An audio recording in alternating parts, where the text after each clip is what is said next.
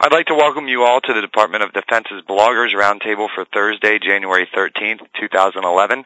My name is Petty Officer William Selby with the Office of the Secretary of Defense Public Affairs, and I will be moderating our call today. A note to our bloggers on the line, please remember to clearly state your name and blog organization in advance of your question. Respect our guest time, keeping questions succinct and to the point, and please mute your phones if you are not asking a question.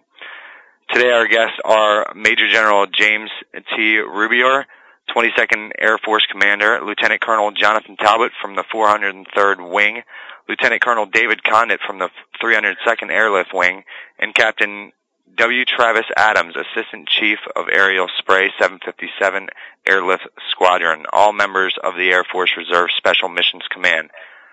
With that, if any of our subject matter experts would like to have an opening statement, you can go ahead with that now. Yeah, I'll go ahead and start. As our moderator mentioned, my name is Major General James T. Rubeor. The last name is R-U-B as in boy, E-O-R. I'm the 22nd Air Force Commander at Dobbins Air Reserve Base in Atlanta, Georgia. Just a brief overview of the numbered Air Force. We are one of three numbered Air Forces in the Air Force Reserve Command. We have about 22,000 citizen airmen assigned to the command, distributed in 13 wings. Of those 13 wings, 9 of them are C-130 wings, which is kind of the subject here today. Of those 9, 3 of them have what we call special missions.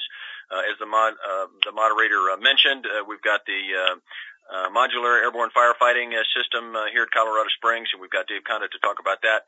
The Modular Airborne Spray system, and we've got Travis Adams here to talk about that. And then, of course, the Hurricane Hunters down in Keesler, Mississippi.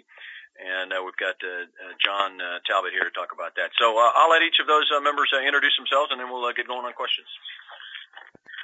Yes, hi, how you guys doing? I'm Lieutenant Colonel Jonathan Talbot. That's spelled T-A-L-B-O-T.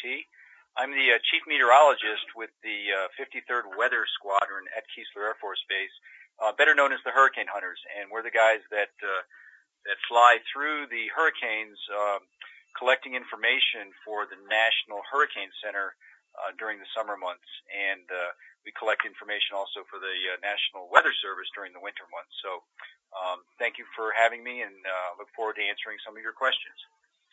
And this is Lieutenant Colonel Dave Condit, C-O-N-D-I-T, and I'm with the 302nd Airlift Wing in Colorado Springs, and I run our aerial firefighting program, or Modular Airborne Firefighting Program, MAFS, and our primary task is the work with the National Interagency Fire Center to help augment the commercial tanker force in times of need and natural disaster. Really, our primary objective is to lay lines of fire retardant down in front of advancing wildfire to protect lives and property. And this is Captain Travis Adams, spelled A-D-A-M-S. I'm with the 757th Airlift Squadron, Youngstown, Ohio. I work in the aerial spray shop as one of the coordinators and also one of the pilots. Our primary mission is to protect the troops on the ground. And glad to be here with you, and hopefully I can answer any questions you may have. Okay, we're ready. Roger that, sir. And first on the line was Dale Kissinger. Good afternoon, sir. This is Dale Kissinger from MilitaryAvenue.com. Thank you for taking your time this afternoon. I understand you in the middle of or just wrapped up your first ever Special Missions Conference there at Pete Field. Can you tell us a little bit of the purpose and goals of this conference? Yeah, Dale, and thanks for your service, by the way. We're looking here at your resume and understand you served in the United States Air Force, and so thanks for your service. I'll say that it was a kind of a broad mission or a broad focus that we had. We took a look at the command and control authorities. We looked at support of what we call the DSCA, Defense Support of Civil Authorities mission, and talked about some commonalities, and we talked about lessons learned. I'll turn it over to Dave, because the 302nd here in Colorado Springs was the host wing, and Dave Condit was the kind of the project officer for this. As a matter of fact, it was his brainchild. One of the things you do is, as you probably know, Dale, is when you're a new commander, you go out and visit all the different units. And when I came to visit the 302nd, he suggested it, and so we decided it was a good idea, and we went ahead and scheduled it. So I'll let Dave give you his thumbnail sketch of what it was about. Yeah, this is Lieutenant Colonel Dave Condit, and really this came about in looking at these three missions and some of the similarities that we have and some of the commonalities and issues. And there are some things that we found that each wing, each mission does really well. And they develop those sort of in their own home units. And we found that if we can get together and share what each unit does really well, that we can kind of pool our knowledge and learn from each other. And the other thing is we have some overlapping issues. The way we do our sort of atypical missions, which tend to support civil authorities, tend to not be your normal military mission set. We found that there's things that we deal with on a regular basis that are issues we could raise together and sort of raise the awareness and generate some answers to some questions we had. Okay, thank you very much. And thank you, General. And on to Chuck Simmons. Gentlemen, thank you for taking our call. Chuck Simmons from America's North Shore Journal. Written a lot about the firefighting side of your operation, having interviewed Colonel Wilt and Colonel Allen last year. Just wondering if probably the spray operation is the least known of the three that you do. If you could talk a little bit about the spray operation, and also at the time we did the prior interviews, they were talking about acquiring the C-130J. Where are we on that upgrade? I'll tell you what, Chuck. Travis Adams is the guy here who's knowledgeable about the spray mission, and I'll tell you that was. I think you're exactly right. The spray mission didn't get as much visibility as some of the others, although that recently changed. I don't know if you're aware, but we utilized the spray mission down in the Gulf, trying to take care of the oil problem down there with Operation in the Deepwater. But I'll let Captain Adams kind of give you his perspective on that, and hopefully he'll talk a little bit about the proposed upgrade to the C-130J. Captain Adams, sir, as the General just said, the spray operations, we are the only fixed-wing air spray asset within Department of Defense. I think that has a lot to do with why we are maybe a little less known. We've only had 4 aircraft that were configured for the spray mission. Recently, we've gained 2 more. As far as the different type of missions we have, we go for by protecting the troops from airborne diseases, basically caused by flying insects, most notably mosquitoes. So right now we are limited by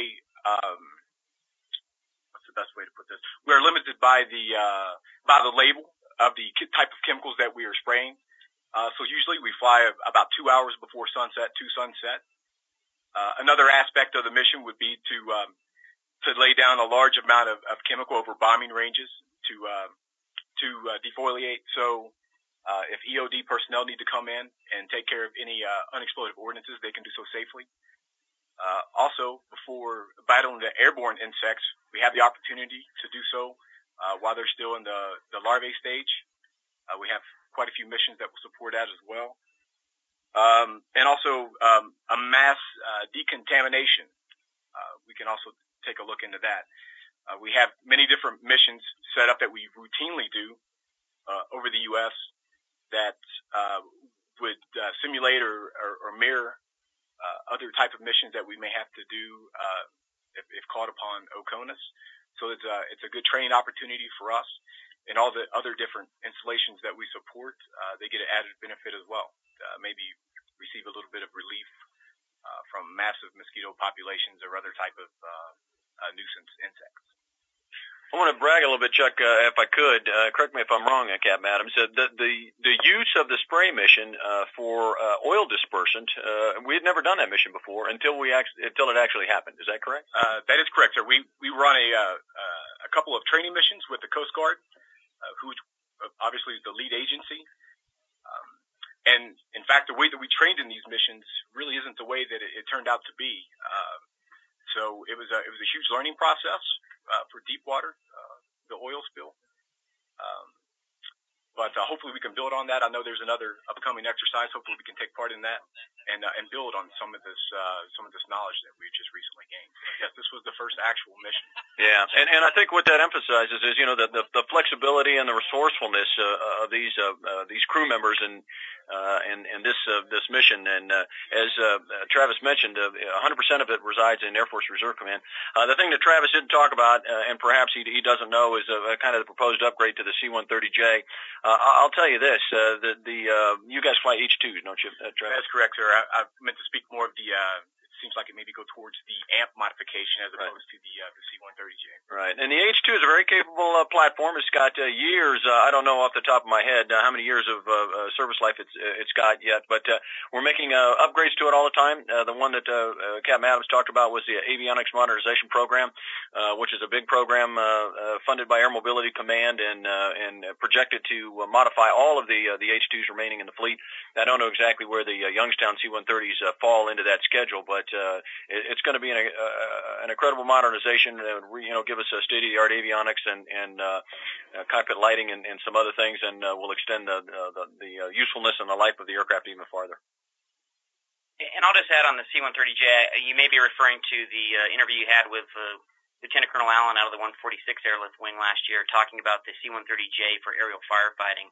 And I'll just say that the only thing we've even addressed in that was we've been asked to look at feasibility, and the Department of Defense has an ongoing evaluation of the feasibility, and that has yet to be determined, and really no other action has been taken. There's no plans to buy any aircraft for the aerial firefighting. That's simply looking at possibilities for the future. Okay, thank you.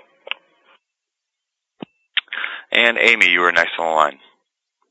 Yes, thank you. I was wondering if you could elaborate a little bit on the lessons learned with the oil spill. You mentioned that the way that you had been training for that mission is actually not what happened. What do you mean by that, and do you think that that will become a future mission of yours? Yes, I do think it's going to become a future mission. I think that since we hadn't actually been brought into an operational spray mission since the first time, and it went off very well, actually. So I do think we'll be brought back into the fold.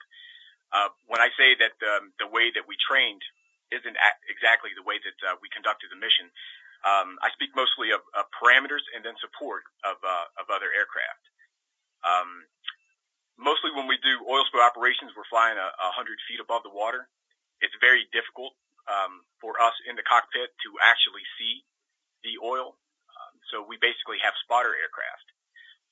These spotter aircraft, they fly 500 to 1,000 feet above us and just give us direction, left, right, spray on, spray off. Before, the assets that the Coast Guard had for the spotters, it was either a helicopter or a smaller single-engine aircraft, and they couldn't fly at the speeds that we planned on flying at, which would be 200 knots constant ground speed. And we do this for maneuverability in the aircraft. That's close to the best maneuvering speed. And again, we do all of these exercises, but our main goal would be to protecting troops and perhaps even in a combat environment. So we want that higher airspeed for maneuverability. In actuality, the way that it went down is that we had spotter aircraft from Dynamic Corporation. They were King Airs, and they max out around 170 knots or so at a lower altitude. So we therefore had to draw back our airspeed to about 160, 150, mostly 160 ground speed, so these guys could keep up with us. And also even getting us to the area where the oil was located, that was all brand new. We had to figure out how to do that on the fly, and it happened within the first sortie. It was a lot of good knowledge sharing to make it happen. I'm sorry, do you mind if I ask a quick follow-up? How many aircraft did you guys have down there? We had 2 aircraft that were used daily, and then we also had 1 spare. 3 total. Thank you. Very well. And did anybody else join us? If not, then we'll go back around to Dale.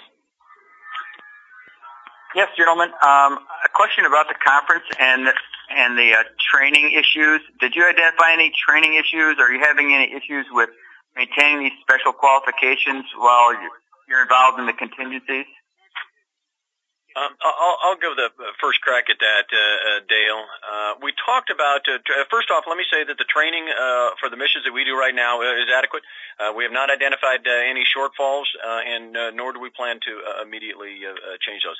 However, one of the things that we did was we looked to the future and we tried to predict what the future will bring. We talked about some potential future upgrades, and I'll let each of the SMEs, subject matter experts, talk about the kind of the future as we look forward, and what that's going to mean in terms of modifications to their airplanes, modifications to their tactics, and of course, the overall goal. We are very sensitive to Secretary Gates and his guidance that we've got to get more efficient, and we've got to find efficiencies, and so in keeping with that, we're doing that with our special mission C-130s. And since John at Talbot hadn't got any airtime yet, we'll start off with John. Yes, thanks, General. Again, this is Lieutenant Colonel John Talbot with the Hurricane Hunters at Keesler Air Force Base. Some of the future operations that we talked about that are on the horizon is an expansion to one of our missions, which is not really as well known as the Hurricane mission, and it's called the Winter Storm mission. And this is a mission in which we fly and collect data for the National Weather Service, the National Center for Environmental Prediction, which is in Washington D.C. And they're called NCEP. That organization is responsible to run computer models daily on what's going to happen over the U.S. North American region, say for the next 7 to 10 days. And we've been very, very successful in collecting data for them over the Pacific each winter that has gone into those models, and those models have been more accurate because of that. And that mission was pretty much validated 2 or 3 years ago that we were able to increase their model accuracy more than what they could do with just mathematics over maybe 10 or 15 years by collecting this extra data in specific areas that were very sensitive to having that data collected. So that's a mission that we're looking at doing in the future. The idea here is to be able to give emergency managers and folks that are worried about flooding or heavy snowfall events a little more time to potentially prepare, or a little more heads up that possibly a societal impact may occur during the winter months. And lastly, we have been working with partners over the years and doing hurricane research, typhoon research. We just spent 2 months in Guam this past summer doing typhoon research for the U.S. Navy and the Naval Research Laboratory, which is in Monterey, California. Some of that research has shown that we can better predict hurricanes, or better predict the interaction that hurricanes have with the ocean and the atmosphere by dropping oceanographic buoys and collecting the data from those. So we're looking at a capability to maybe turn that into add that to our operational mission in the future. And I'll turn it over, I guess, to Lieutenant Colonel Condit. He can talk about the future for firefighting. Yeah, a few of the training issues we've identified for the firefighting is we've been delivered some new systems by the U.S. Forest Service. We recently took delivery of those, and they give us some new capabilities. So we're going to begin training with those this spring to ensure that our crews are ready with that increased capability. And that includes the ability to respond a little quicker with a little bit of different type of products that we can put on the fire for more flexibility. So we're going to initiate that come May and hopefully be fully capable of that throughout this fire season. Hi, Captain Adams again. Really not new missions as far as type of spray, but perhaps the time that we spray. That being on night vision goggles at night. Before I alluded that we're basically limited to 2 hours right before sunset for a majority of our spray operations. A lot of the night flying insects that we would like to target, they don't come out until late dusk and into the overnight hours. so with NVGs, it's something we haven't done before, and the difficulty in getting approval in the training process is that we fly at such a low altitude. So we basically have to go back and do some training, do some testing on our own, and fly at higher altitudes and simulate the type of chemical that we're putting outside the aircraft to make sure that we can maintain the control that we can at lower altitudes. We're very accurate where we put this stuff by using differential GPS and visual procedures, and we want to maintain to do so. But we know that we need to fly at higher altitudes because of the obstacles. That's one of the biggest event basically coming up on our plate this summer. Testing to validate that. Yeah, as you know, Dale, the asymmetric advantage of the United States military is our capability to operate at night, specifically our night vision goggle capabilities. And right now, we're not using that in our spray mission. And so, as Capt. Adams mentioned, one of the many threats, probably the number one threat, is mosquitoes. Well, mosquitoes are nocturnal, and so they're active at night. And right now, we spray for 2 hours right before sunset, trying to get them, but we don't spray at night. If you had NVGs and you had nighttime capability, now you've got 10, 12 hours probably of time that you could spray for mosquitoes. And so you multiply by fivefold the amount of production. And for instance, when you guys, correct me if I'm wrong, Capt. Adams, when you guys were spraying for, was it Rita or Katrina? Katrina, sir. Yeah, Katrina, you sprayed 3.5 million acres? I believe it was 2.88. Yeah, 2.8, and it took you guys, 6 weeks? Yes, sir. 6 weeks. Well, you can spray almost 500,000 a night if you increase if you have NVGs and you can spray all night long. And so you could knock out a Katrina, 2.8 million in about half, in a week, and really get a lot more efficient. So those are kind of some of the things we're talking about, and some of the things that we're looking forward to. Thank you, sir. I did fly a lot of goggle time, special ops type guy, and one thing is critical is a step-down training program for any goggles. Don't start at 100 feet, move it up to 1,000 or 500 and come down. But thank you for the great response. Okay. And Chuck. Yeah, I have two questions. The first one will be quick. It's Colonel Talbot with the Firefighting. Colonel Condit with the Firefighting. Colonel Condit, I'm sorry. Are you guys all using the MAF 2 now? We are. We are all MAF 2 at our wing. There's 8 systems nationwide. 4 of those systems are fully capable at this time, and the crews have been trained, and we're going to train the other 4 sets this coming spring. So we're about half capable nationwide. The Air Force Reserve Command is fully capable this time. Okay, and then my second question goes to the hurricane hunters. What we call here in the Northeast a nor'easter is a non-tropical cyclone. Do you guys have any experience working in the winter storms that, for all intents and purposes, are a hurricane, except that they didn't develop from a tropical weather system? Yes, hi, Lieutenant Colonel Talbot. That's an excellent question, and to answer your question is absolutely. We have our winter storm mission that we currently fly covers the Atlantic coast, the Gulf of Mexico, and the Pacific Ocean. Over the Christmas holidays, we had 4 missions that flew along the Atlantic coast and dropped instruments over the ocean to help the modeling guys produce better forecasts for the Northeast. And we've done that mission for many, many years.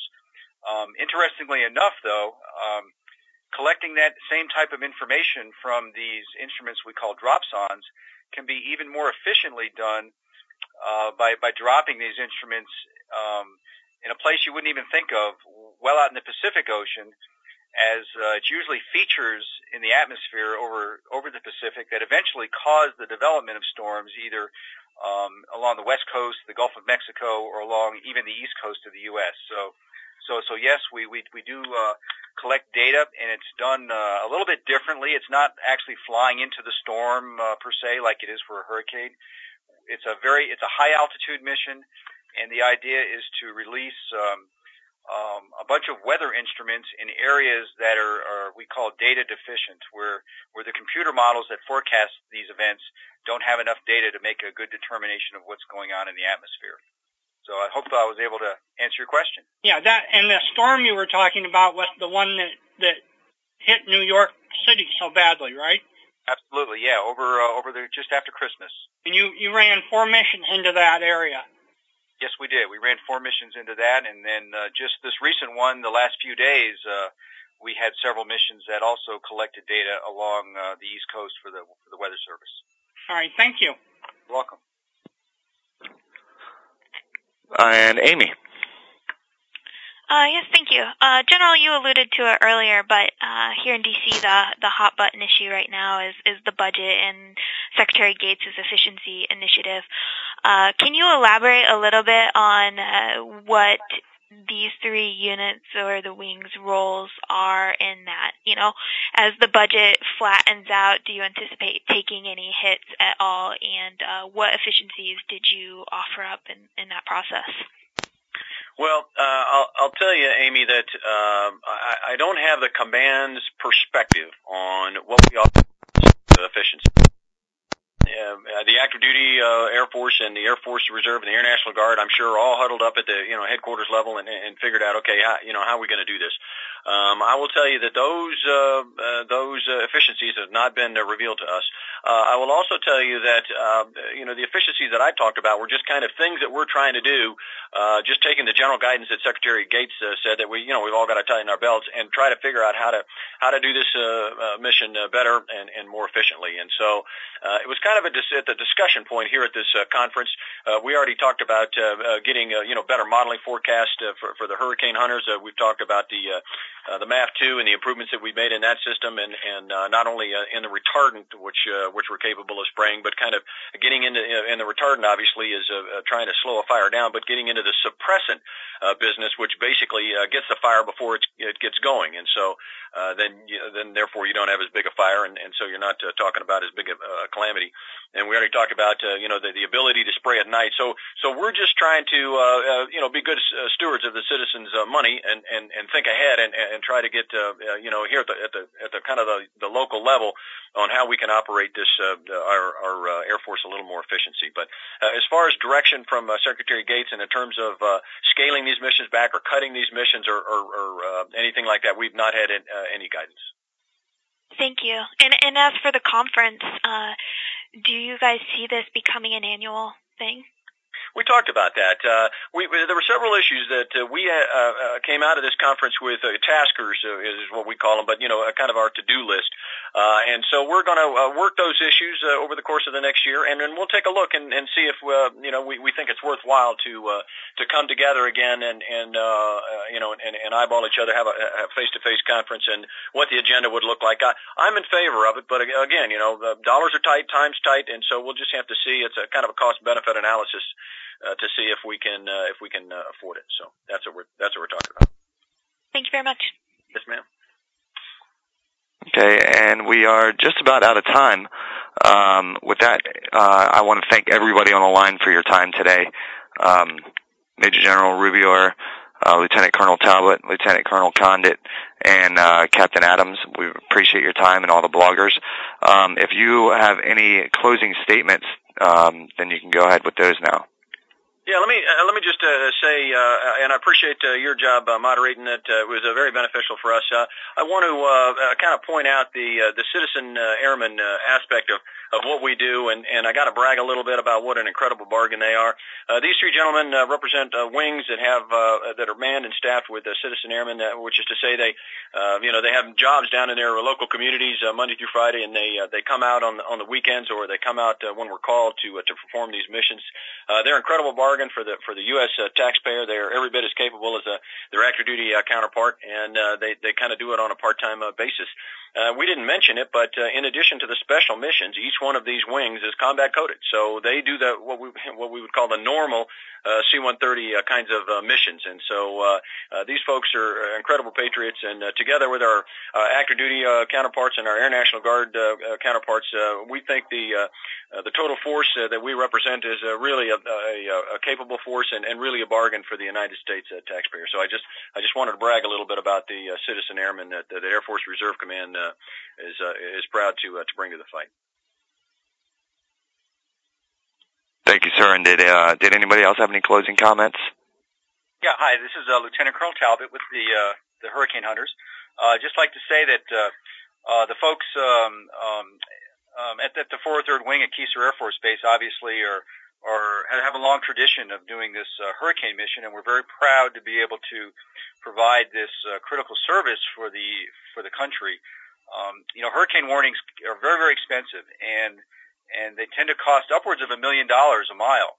So being able to provide better information to reduce the uncertainty of those warnings helps save a lot of money, and we're very proud to be involved with that. We're proud we're citizen airmen, as the General said, and part of the Air Force Reserve Command and 22nd Air Force. And I assume in the future we'll continue to go where the duty calls. And thank you very much for your guys' questions today, and hopefully we'll get to gab again. Thank you very much, sir. And once again, thank you to everybody on the line that participated today. Today's program will be available online at the bloggers link on DoDLive.mil, where you'll be able to access a story based on today's call, along with source documents such as the audio file and print transcript. Again, thank you to everybody who participated. This concludes today's event. Feel free to disconnect at this time.